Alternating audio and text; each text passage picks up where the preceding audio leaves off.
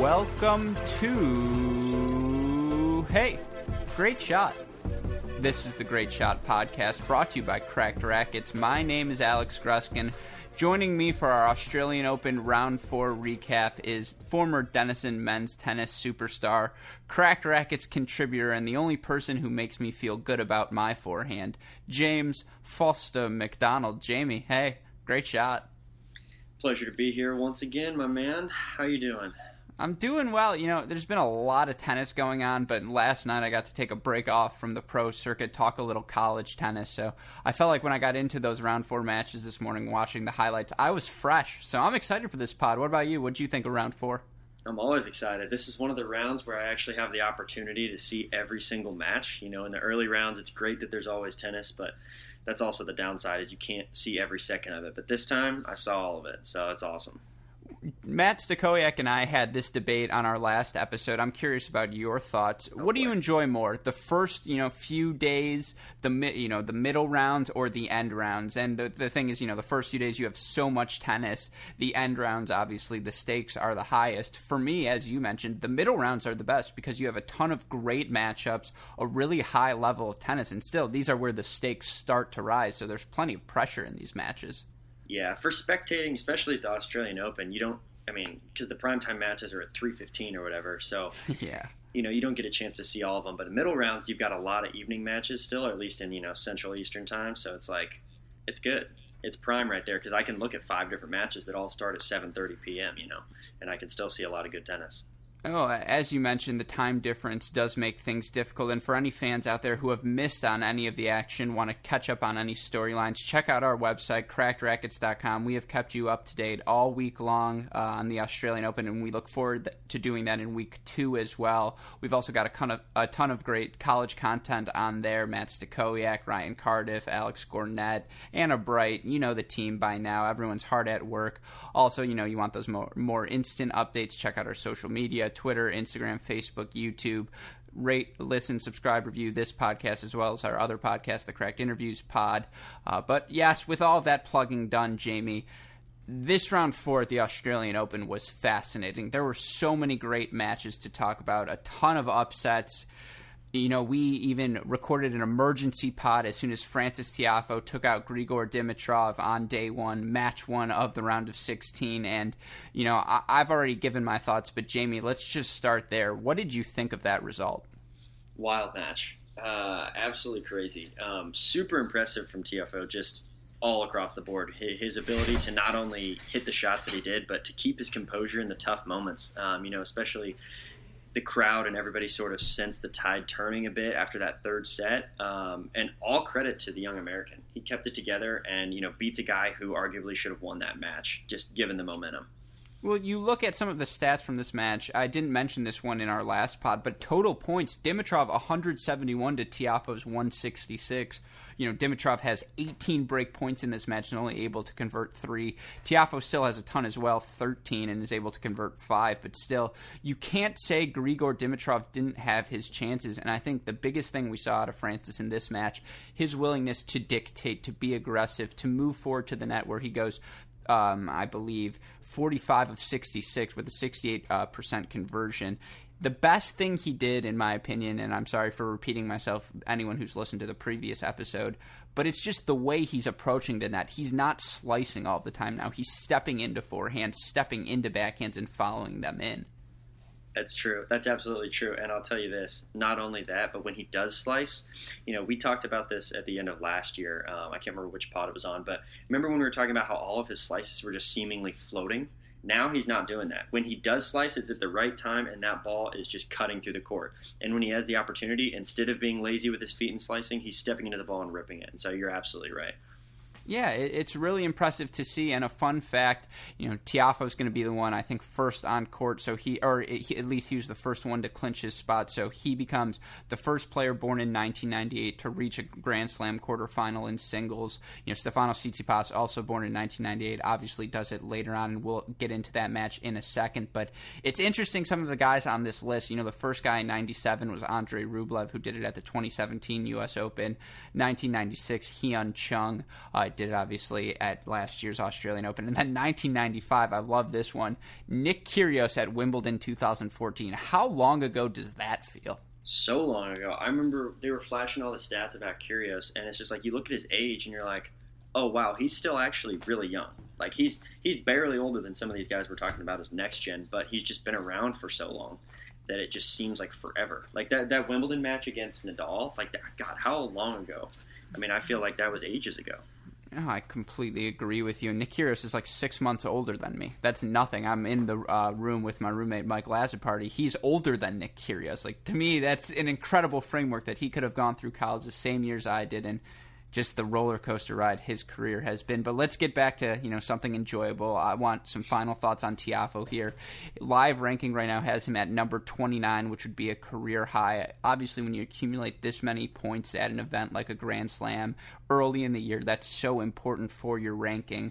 What do you see Tiafoe in terms of his ranking throughout this year? Do you see him progressing above this, maybe falling back a little bit, or do you think he'll be able to hold on to the spot?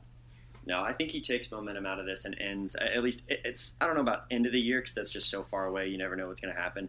But, I mean, I think he's going to I think at one point during this year he'll be top 20, top 25, and he'll stay there for a little bit. I think he's going to be able to rise to the occasion. I think, with American tennis, especially with, how Jack Sock has been performing over the last year or so, there's been a lot of unknown in the singles game, and so definitely a void to be filled. And who's to say that it's not Francis's spot to take? I think he can take a lot of positives from this tournament, regardless of if he progresses another round or not. And so I'm looking forward to the rest of 2019 and how he takes it mentally. I've seen a lot of takes in tennis Twitter saying, oh, Tiafoe's the new hope. We finally have someone we can rely on. Well, he was the number 2 junior in the world. Fritz was number 1. Paul and Opelka both won junior slams. It's kind of like, no shit, this crop is going to be exciting. That's what we've been talking about for all of this time. And so some of those takes are a little bit annoying. Exactly. It's not out of nowhere.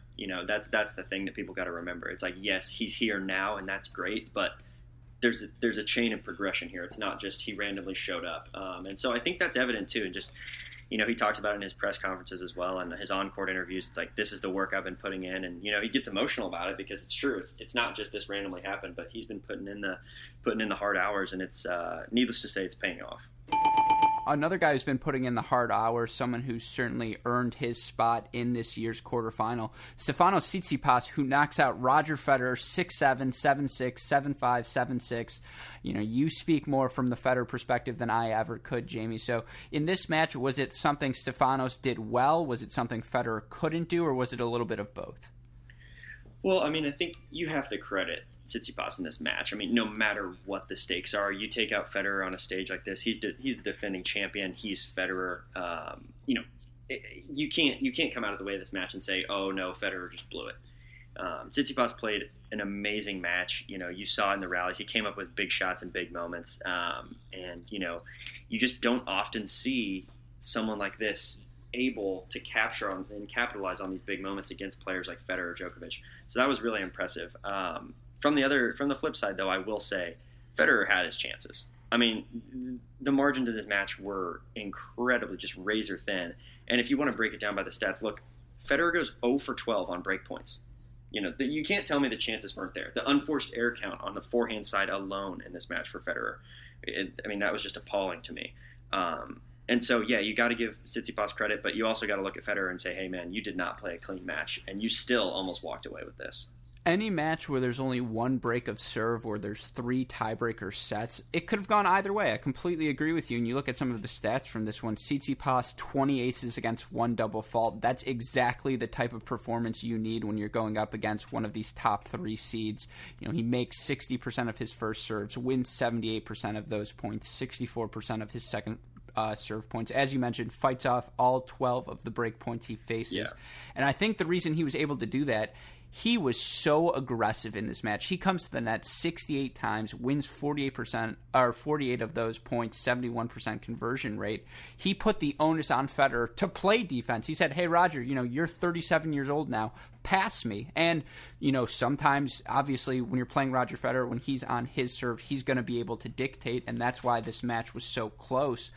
But Tsitsipas held in there. He played aggressive tennis. He did not start getting behind the baseline or get nervous or get afraid if he missed 2 balls in the row. He just kept attacking, and that's a credit to him. Yeah, absolutely. He did keep attacking, and you could see it too. I mean, he just made Federer look uncomfortable from pretty much anywhere on the court, honestly. He had 62 Federer, winners against 36 unforced errors. Yeah, that's ridiculous. And see, here's the thing. Look at that. We say that's an insane ratio. And the match was still 6-7, 7-6, 7-5, 7-6. So I mean, and that's what it takes to beat one of these guys. And so yeah, all the credit in the world for Tsitsipas for not only his performance but keeping it together mentally. And what else can you say, honestly? Well, just for the sake of comparison, you look at the runs of Tiafoe and Tsitsipas, both guys born in 1998. For Tsitsipas, he takes out Berrettini in 4, Troitsky in 4, Basilashvili in 4, and then Fed in 4. Versus Tiafoe goes Gunneswari in 3 sets, Anderson 4 sets, Seppi 5, Dimitrov 4. Which of these two guys, because they've both been so impressive, which of these two guys do you see more likely to sustain this level throughout 2019? Man, that's tough. I mean, going with the numbers, I think if you're just looking at this on paper, I think you got to say Tsitsipas just because of the way he ended that 2018 campaign. And he's been, a little higher. I mean, look, he's 14 seed in this, so he's maintained this a little longer. So, just based on that track record alone, I think you have to give the edge to him. But I wouldn't doubt Tiafoe, especially with these performances as of late. He's certainly shown that he has the passion for it and that he can get good wins, However, I mean, honestly, he was dying physically in some of these matches, it looked like, especially toward the end of the Dimitrov match. I mean, it looked like he couldn't even run sometimes. And, was he just trying to conserve energy? Was he just trying to, look that part a little bit? I mean, I don't know. You can get into all the mind games you want. But, I mean, there were times where it looked like he was down and out, especially toward the latter stages of that match, and yet he turned it around. And so how do you doubt a guy like that? I mean, Tiafoe has a natural waddle to his walk. Well, then you're not wrong. His gait is a little odd. I'll give you that. He has the biggest I've ever seen. And I've said that before in a pod, so I don't feel weird saying it now. That thing is huge. But, we don't have to talk about that. We can talk about Tsitsipas Federer, and I have one last question for you on this. It feels like we're doing this every time, but, now that it's been a couple slams in a row, Wimbledon, U.S. Open, Australian Open, where Federer doesn't even or falls, quarterfinals or earlier. Do you see Fed winning a slam in 2019? I know it's very early to ask that question, but I have to. I mean, basically what you're asking, so it's not going to be the French because he's not going to play. He's already out of this one. So now you're looking at Wimbledon or U.S. Open. Wimbledon, I mean, you think you got to like his chances, coming after the clay court season. So I think, yeah, he has a chance there. But if it's an informed Djokovic, no matter the surface, you never know if Federer can actually pull that off. I don't know. Honestly, my heart tells me yes, but my gut tells me no. I'm okay with that answer. We can leave that there.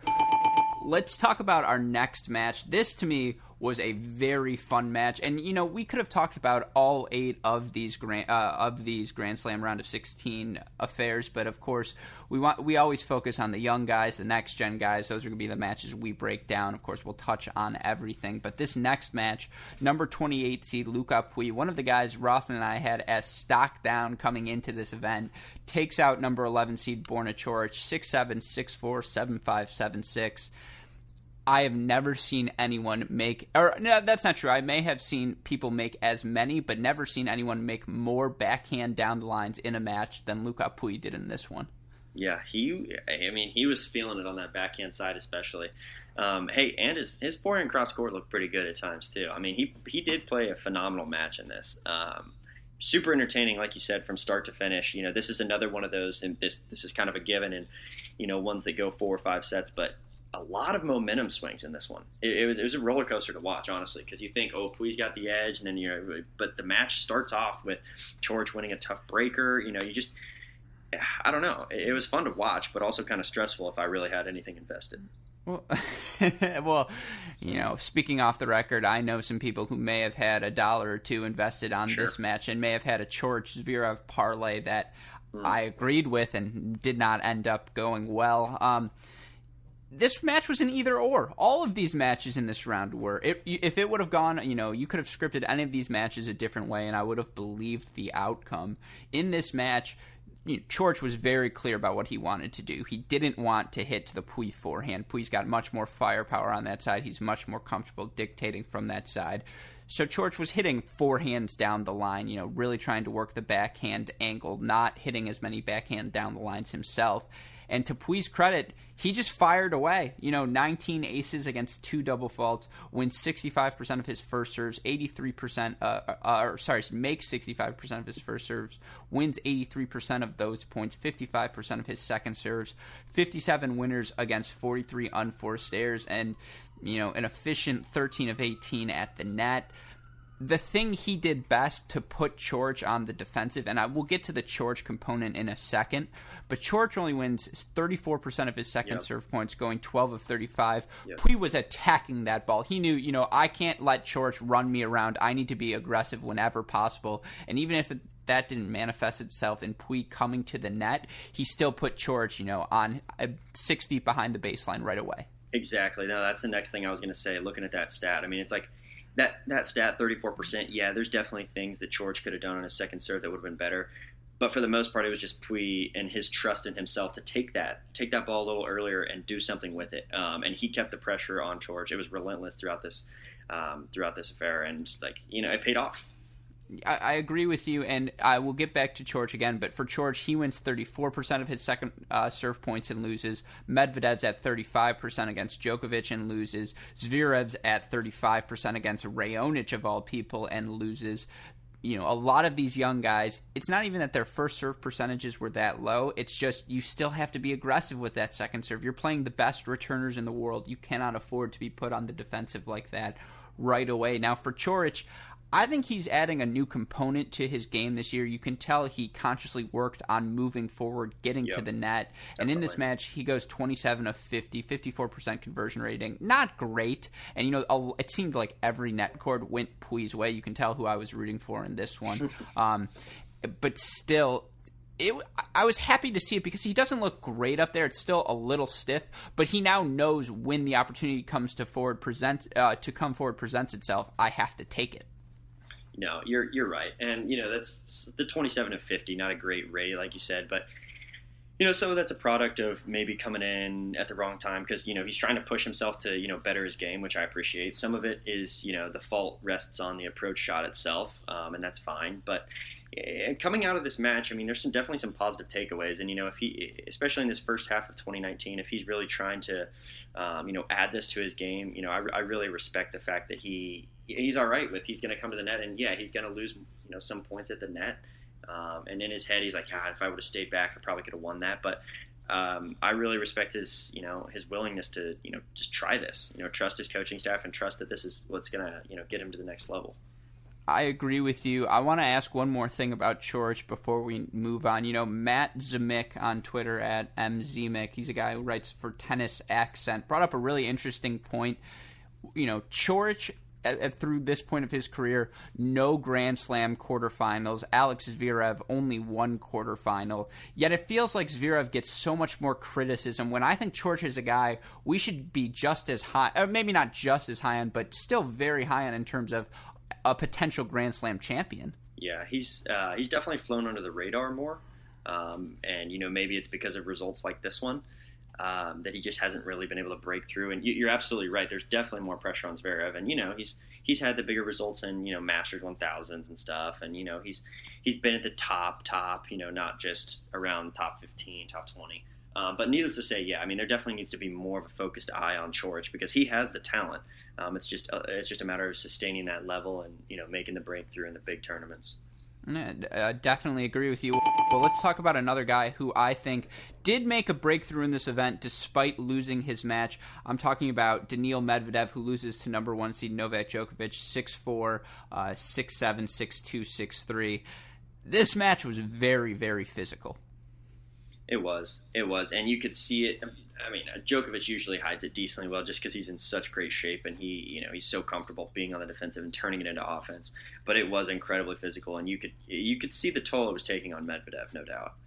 Oh, I think that third set, he was gassed. I mean, those absolutely. first two sets, neither guy missed a ball, and it was so interesting to see Daniil Medvedev, who's obviously got one of, if not the ugliest, high-functioning forehands on tour. You know, he was hitting inside-in backhands. He seemed like he wanted to play backhand to backhand with Djokovic, which I have never seen anyone outside of maybe. Yeah. I would say maybe Andy Murray does that sometimes, but other than him, no one does that with Novak Djokovic. And to Medvedev's credit, he held his own. I will say, before you're right. That's the one point I forgot to make on the Puig-George match. How many great backhand to backhand rallies did we see? Oh, it was so fun awesome to watch. It was a stark contrast to the usual tennis. Yeah. Sorry. Anyway, that's a whole different thing, but I just forgot to mention that. Luca Puig is a pleasure to watch. Yeah, absolutely. The game is easy on the eyes, no doubt. And so is he. What? No, I didn't say that. No, but this Medvedev match was awesome. And I appreciate his willingness to use that backhand. And, you know, at the end of the day, though, like, just too many unforced errors from his side. I mean, because like we said earlier in the Federer match, he's got to play basically a perfect, clean match to get out of this. You know, you look at the statistics, 49 unforced errors at 38 winners. Not going to get it done against Djokovic, especially back to the second serve win percentage statistic, 17 of 49, 35%. I mean, yeah, you're going up against Djokovic, best returner, but still, more's got to be done. The stats speak for themselves. I would also say on the last thing about the Medvedev backhand, it's so funny on the deuce side how he stands all the way out wide, hits the slice serve out wide, and his favorite combo is the serve and plus one backhand. That it's 1-2 not the punch. +1. Yeah, and it's good. It's really good. Yeah, he loves that backhand from the middle of the court. Absolutely. Yeah. And, you know, he's a guy who's a subtle 6'6". He's on the thinner side, but he's definitely a big guy. Hits 18 aces against, 6 double faults. You have to be a little bit riskier when you're playing a returner as good as Novak Djokovic. Mm-hmm. You know, makes 65% of his first serves to his credit. Wins 70% of those first serve points. Fights off 11 break points. Now, of course, Novak Djokovic still breaks him 7 times, and, you know, that's never going to get it done. But, you know, Medvedev, his floor, another thing, not necessarily the ceiling, but his floor is so high because he does a lot of things on the court really well, and you might want to make the comparison to Marin Cilic. I don't think he has the firepower on the forehand that Marin ever did. I do think he's much more consistent than him, and it's a guy who's 6'6" and consistent. I don't even know what to think of him. I don't know. I mean, this is another one, definitely, especially with these young guys, that time will tell. You know, if he can develop his game, maybe develop that forehand a little bit more. You know, you hate to see it be. I mean, it's not that it's just like a severe weakness, but it could be a lot more. I think it's good when it's on the run, when he doesn't have time to think about it. But you know, he never wants to attack with the forehand side. He can't, just on cue rip forehands inside out. Well, actually, sometimes he can, and that's the most amazing thing. But if you're overwhelming that side with pace because his backswing is a little bigger, that's not necessarily a weakness, but it's not a strength. Well, and do you see the same thing that we've talked about with Tiafoe's forehand? It's interesting. So I got the chance to watch Medvedev in person, and I think his racket speed is so much better when you actually get to see it up front. I think Tiafoe's hitch is a little bit even bigger than that in terms of his wrist seems to, face the ground at one point before flicking back out. But what am I saying? It's nitpicking. Who am I to critique their form? It's ugly, but it works. Yeah.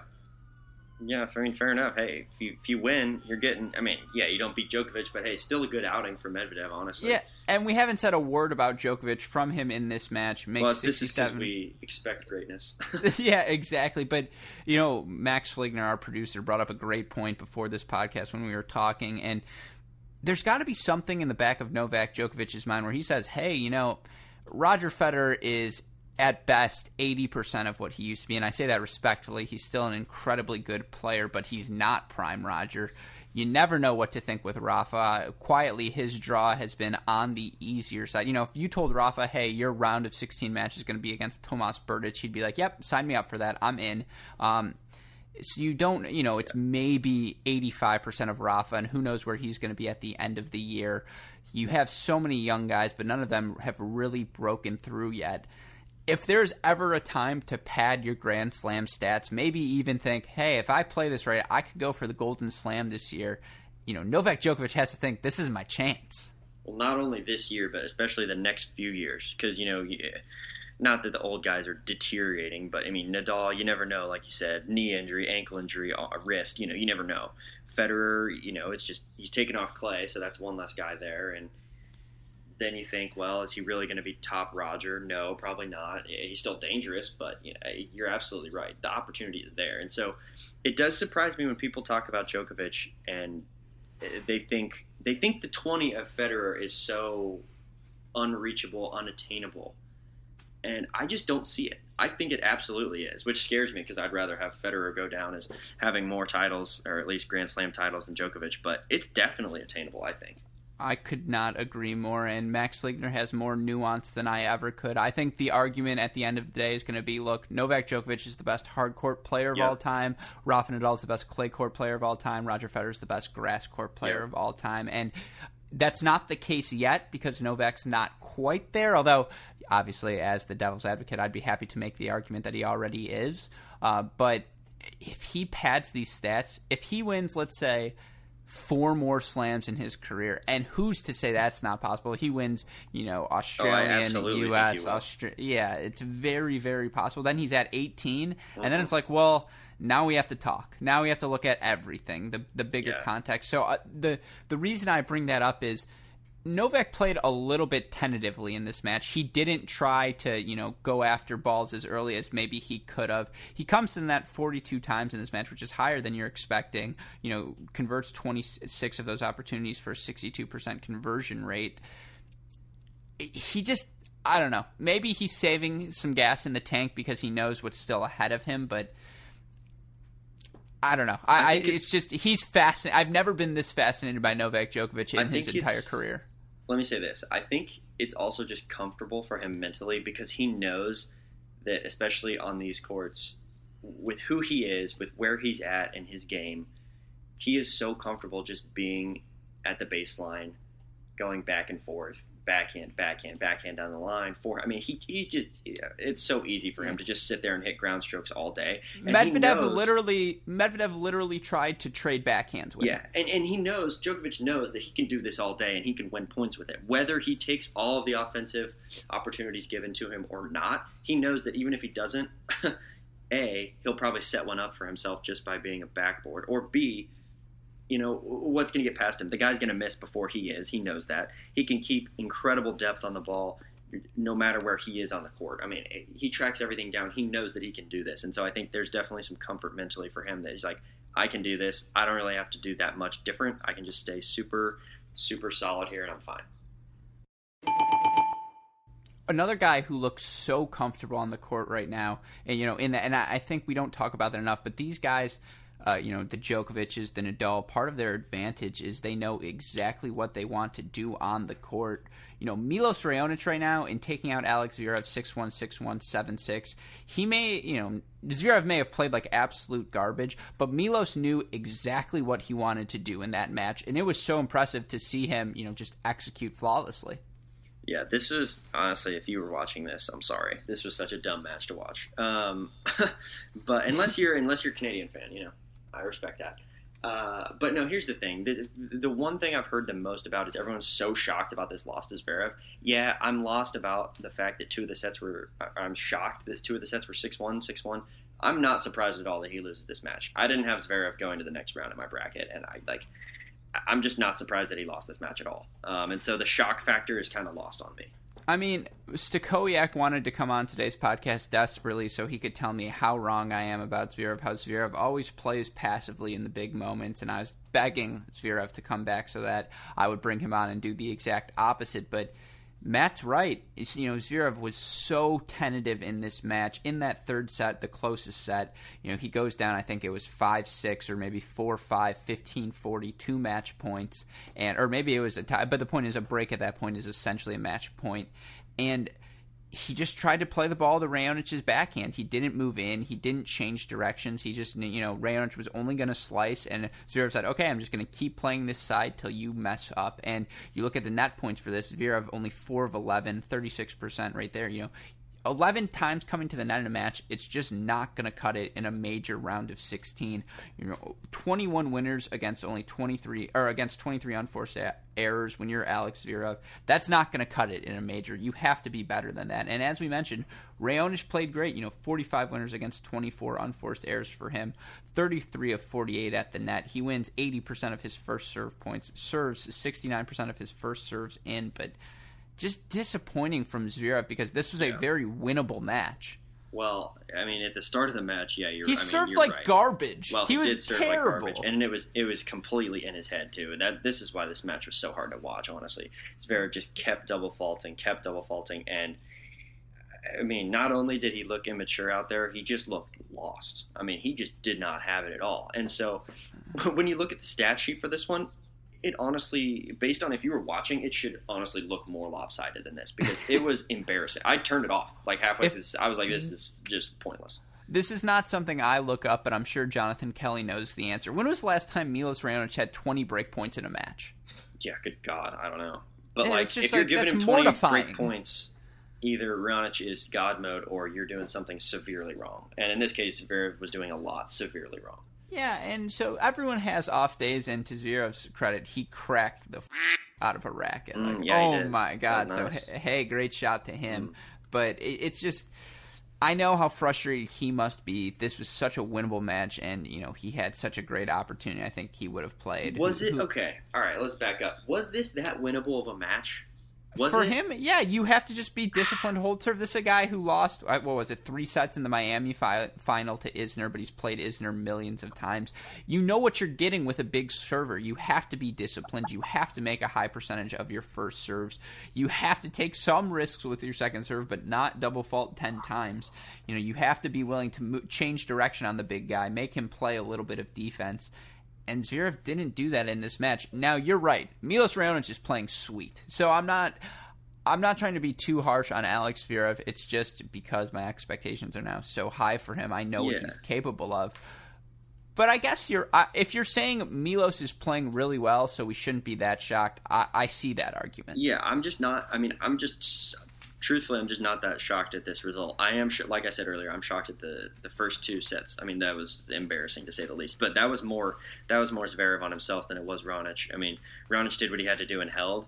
Zverev just gave him opportunities and gifted him games, honestly.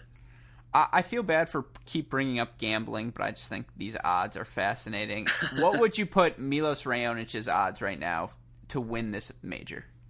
To win this major? Oh, dude. I mean... Right now, he's 12-1. In the odds makers have him 12-1. Would you place that bet?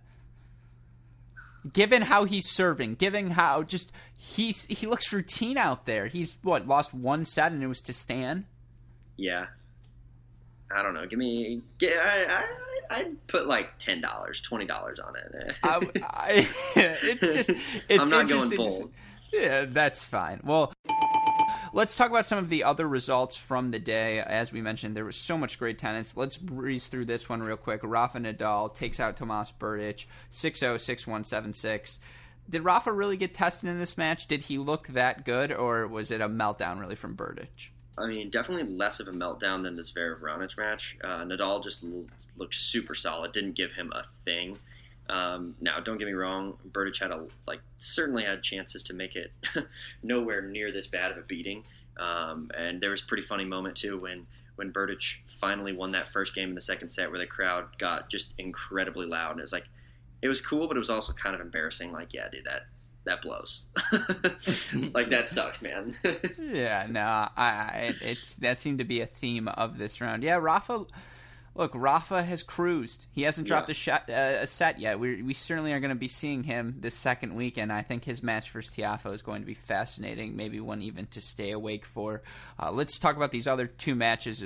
Roberto Bautista Agut, seems like every time he's playing a 5th set in this tournament, takes out Marin Cilic, the defending finalist, 6-7, 6-3, 6-2, 4-6, 6-4.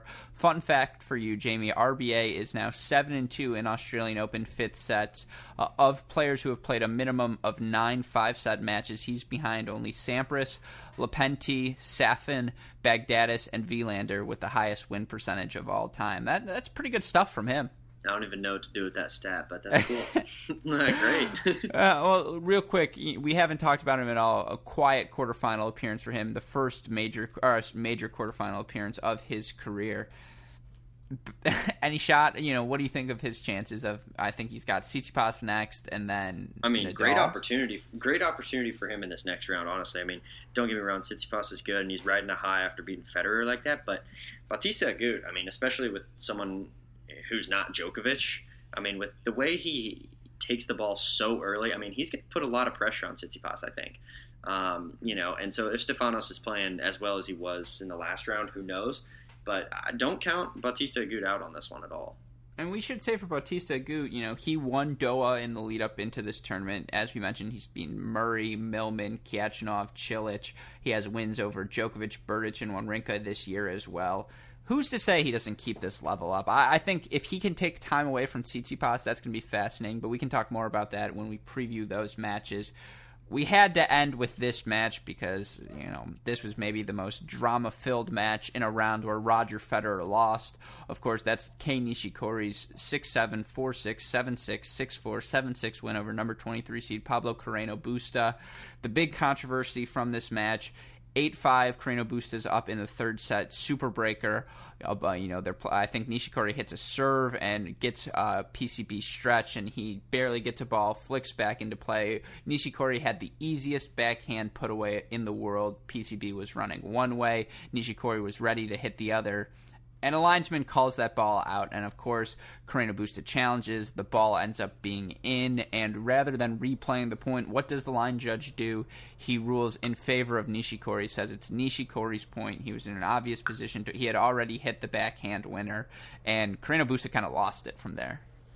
Yeah, that's mentally that's tough, because if you're watching it, the ball was called out, before Nishikori really hit that shot all the way through. So you definitely understand the frustration. Now, if the line judge doesn't make that bad call, it's a moot point because Nishikori has a free winner. But you understand Carreno Busta's frustration, especially at that point in the match. Look, this guy was up 2-0 lets that lead go. He's down breaks. He gets him back. He's following this match incredibly. He gets to that breaker in the fifth set, and he's ready. He puts himself in a phenomenal position, 8-5 up. This happens, and, if you're him, much easier said than done, of course. You're exhausted mentally, physically, but you got to be better about moving on this one. You just have to. That's what the top guys are going to do. Yeah, and for Kei Nishikori, all credit to him. He's come back now from 2-0 down twice in this tournament. He becomes one of 10 other guys in Australian Open history to have ever done that. The record held by Nicholas Ascoud in 1998. Just a fun fact for you, Jamie. And of course it sucks. There's nothing you can do, but you have to find a way to rebound. The way Carreno Busta, tomahawks his bag across the court after. He had immediately came out and apologized, said his emotion got the best of him. Yeah. And while that apology was, of course, sincere, emotion happens on the tennis court. We've all been there where we've all thrown a racket. For f***'s sake, our company name is Cracked Rackets. We get what you're talking about, and we get that sort of feeling, and we think that's what makes tennis such an enjoyable sport, is because you get to see that manifest from a person. But you just have to be a little bit tougher there. You just have to.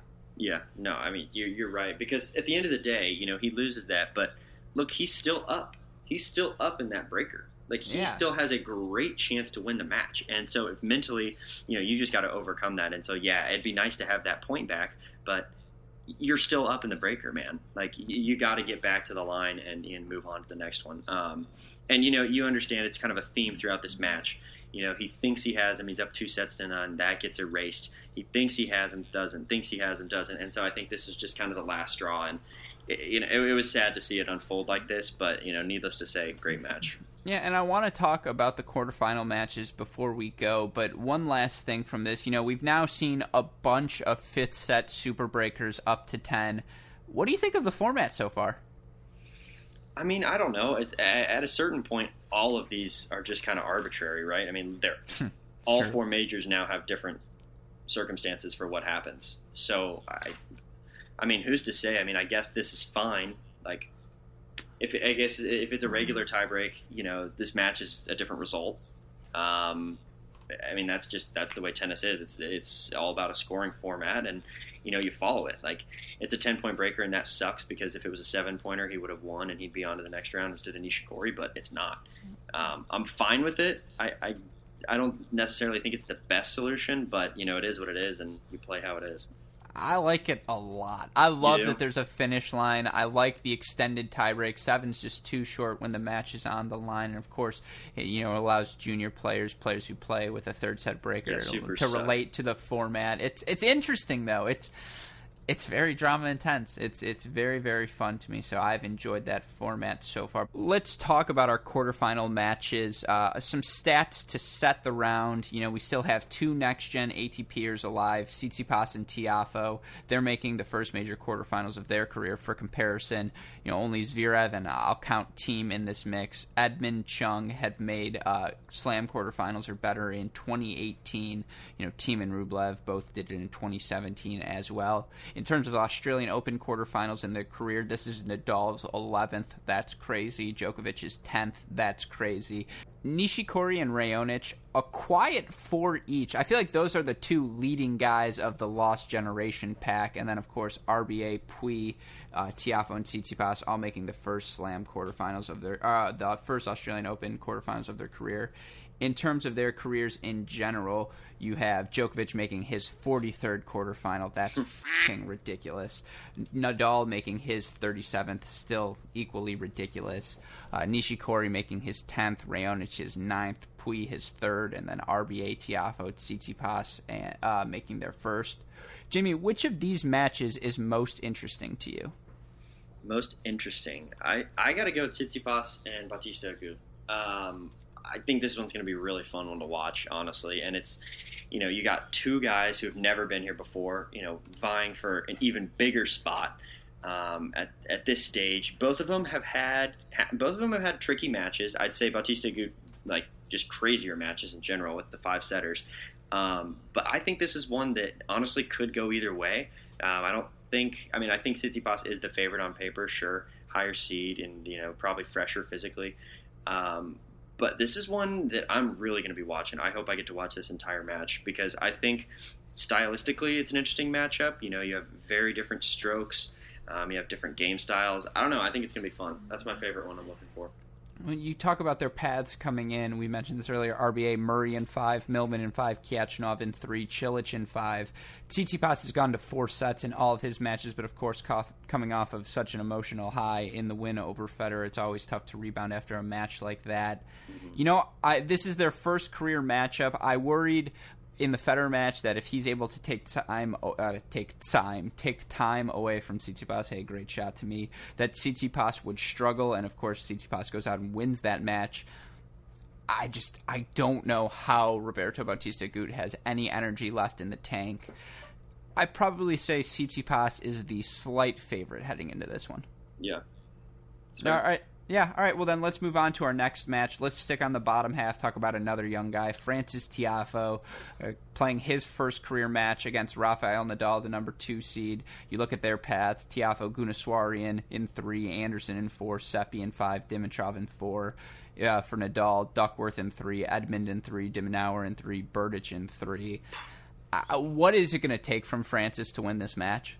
I honestly don't know. That's the scary part because you look at this and you say, oh, wow, the young Aussie, de Minaur, he's playing some great tennis. Just gets absolutely dismantled. You're like, Berdych, he's back. He's looking good. Look at that forehand. Dismantled. Like, I just don't even know.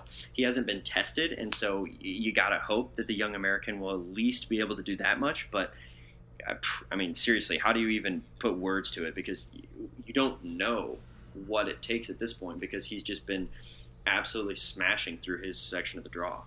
Emotionally, physically, Tiafoe has to be drained at this point, and that's not to blame him for anything that happens. That's a credit to the effort he's put in thus far, and if he's able to summon another effort like that, able to hang with Nadal, extend the match to 4 or 5 sets, even if he doesn't win, that's a success for him.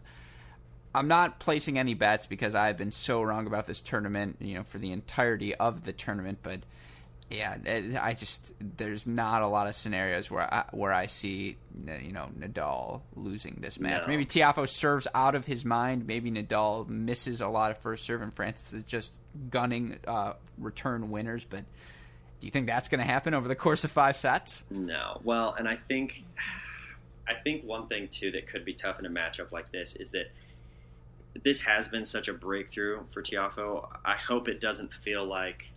I mean, yeah, of course, I think he's, just based on his attitude, I think he's going to come ready for this. But like you said, he'll be physically drained. Sure, who wouldn't be? My biggest thing is I hope that he's just not complacent with, oh, it's Nadal. And, I don't think that'll be his attitude, but I think it'll be a lot of other people's attitude. Like you just said, it's like, oh, if he extend this a set, that's a good tournament for him. But honestly, God, I mean, and that's fair. But at the same time, if you go in with that attitude, I mean, you're setting yourself up for failure there. Yeah, you said it all. No, yeah, completely. I think you said it perfectly. In fact, so well, I think we should move on to our next match. Another one I think has the chance to be a blowout. Novak Djokovic taking on number 8 seed Kei Nishikori. Yeah. That's a head-to-head. Djokovic leads 15-2, and we've seen this matchup before. Djokovic took Nishikori out in the U.S. Open semifinals 6-3, 6-4, 6-2. The thing I'll just point to for Nishikori, 5 sets his first round, 5 sets against Karlovic the second round, 3 sets against Sosa the third round, but then another 5 sets against Carreño Busta. That is literally the path you want to have taken the least before you match up with Novak Djokovic. Right. And not only is it taking a toll, I mean, just inevitably it has taken a toll on him mentally, physically, and whatever. Not only that, but you got to ask yourself, okay, if he's going 5 sets with these guys, what in the world is going to happen when he steps on a court with Djokovic? Like that's frightening, and that's not a good look at all. Especially with how fresh Djokovic is. I mean, I guess his last 2 rounds have been decent contests, but nothing that has really pushed him, Strong counterpoint. The Shapovalov match was a blowout hidden as a 4-set match.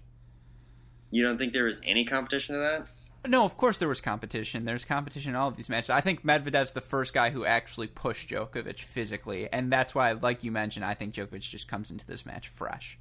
Yeah, I mean, this one might be really hard to watch too, honestly. This has potential, not saying it will be, but this has potential to be a huge beatdown. Oh, I mean, Nishikori's your guy, so you have all the incentive in the world to watch this match. I hate this conversation. I was actively cheering against him both while the score was happening and when I rewatched the entire match. I was hoping somehow it would shake out differently when I was watching the 5th set in this last round. I do remember seeing a Go Karlovic text from you at some point. Yeah, that's true. And God, Karlovic, now Nishikori's played 2, I would say at least the Karlovic and Carreño Busta matches. His opponents 110% had chances to win those matches and knock him out of the tournament, and both of them just completely faltered. Beside the point. Oh, well, I don't think either of us think Djokovic is going to falter in this one. Let's talk about the match that I think most tennis nerds may enjoy the most of these. Well, that's not true. Anytime you have 2 young guys, Tsitsipas and Tiafoe take all of that tennis nerd headlines. But just fascinating in terms of what do we make of their careers to this point thus far. Milos Raonic coming in, maybe playing as well as anyone in the draw, playing number 28 seed Luca Pouille. Raonic leads their head-to-head 3-0. They played in Stuttgart in 2018. Raonic won that match 6-4, 7-6. Both guys have taken interesting paths to get here. Pouille knocks out Kukushkin in 3 sets, Martyr in 4, Alexei Papirin, the young Australian wildcard, in 5 in the 3rd round, although that was a match he led 2 sets to love, and then Coric in 4 sets, obviously this round. Raonic, listen to this draw for Raonic. Kyrgios in 3 sets, Wawrinka in 4, Herbert in 3, Zverev in 3. Tell me that's not the toughest draw of any player in the draw. It is. And now that's nuts. And he's lost 1 set. That is a tough draw, I'll give you that. But it's one of those things too where you're watching him, it's like no matter how tough the draw is, unless you give him those top guys who are in good form, if he's serving well, the racket's out of those guys' hands. And so that's why this match, I mean, honestly, you look at their last match, 6-4, 7-6. I would not be surprised if that's basically a mirror of what's going to happen, because Raonic just does this to you, man, especially when he's serving this well. I mean, he might catch a break off some slap forehands, and then he'll just bomb aces and unreturnable serves. It's just, and so it might not be that fun to watch, but this could be this could be tough for Pouille because he's going to have to do something special here, especially on his return games. He has to. Yeah, Pouille's going to have to take some risks in this one. I definitely agree. Yeah. He's not going to have as many chances to step up on second serves like he did against Coric. No. Raonic is going to be rushing the net, so he'll need his passing shots to work. He'll need to be able to change direction at the baseline, keep the ball away from the Raonic forehand. I don't know. I could see either guy winning this match. I agree Raonic is definitely the favorite. But one last question, then we can wrap up. Stefanos Tsitsipas, Frances Tiafoe, obviously the two young guys in this draw. You think we see one of them in the semifinals?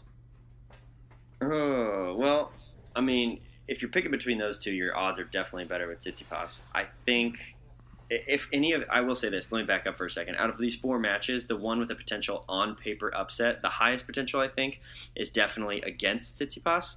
That being said, he's got to have better odds to move to the next round than Tiafoe does. I mean, going up against a Nadal who hasn't dropped a set, that's about as tough as it comes. But, Raonic has served so well, but if he had a bad serving day, you could argue Pouille might be the best underdog to take. I mean, Tiafoe is obviously the longest shot. I don't know. Who better shot, Tiafoe or Nishikori? Oh, God. Those are both... I mean, I don't know. Maybe if you're going the absolute tree route, you might as well say Tiafoe on this one, but... I'm sticking with it. Best odds for an upset on paper is Bautista Agut. All right, that's fair. Well, then we can leave that there. Jamie, thank you for taking the time to do this. Of course, I want to thank our super producers as well, Max Fligner and Daniel Westhoff, who have an editing job to do as always. If you've missed anything from this year's Australian Open, go check out our website, crackedrackets.com. We will be keeping you guys up to date throughout this entire Grand Slam. Of course, now these daily podcasts are going to be coming at the end of each round as opposed to every day, so be on the lookout for those and catch up on any you might have missed so that you're well aware of what's going on as these quarterfinal matches are being played. Jamie, any final thoughts before we wrap up? I'm excited to watch, as always. Oh, actually, no, one final thought. I almost forgot this. Marin Cilic, in his box, I don't know, it must be like his lifting coach. That guy's arms are huge. It is ridiculous. I mean, have you been seeing that? Tell me I'm not the only one who's noticed. That dude is ripped. Every time. No, not even ripped, jacked. He's massive. Him and Cilic probably lift together, and he's the only one of the two of them that actually gets bigger. Oh my god, dude, the guy is massive. His arms are just like 3 times bigger than my head. It blows me away. He gets up to clap, and I'm like, oh my god. The guys in Corich's box are huge too. Yeah, what is with all these people, man? It's nuts. Well, definitely excited to leave that there. For our wonderful super producers, Max Fligner and Daniel Westhoff, for my gracious fill-in co-host, James Foster McDonald, and from all of us at the Cracked Racquets team, I'm your host, Alex Gruskin. Jamie, what do we say to everyone? Hey, great shot. We will see you in the quarterfinals. Thanks, everyone.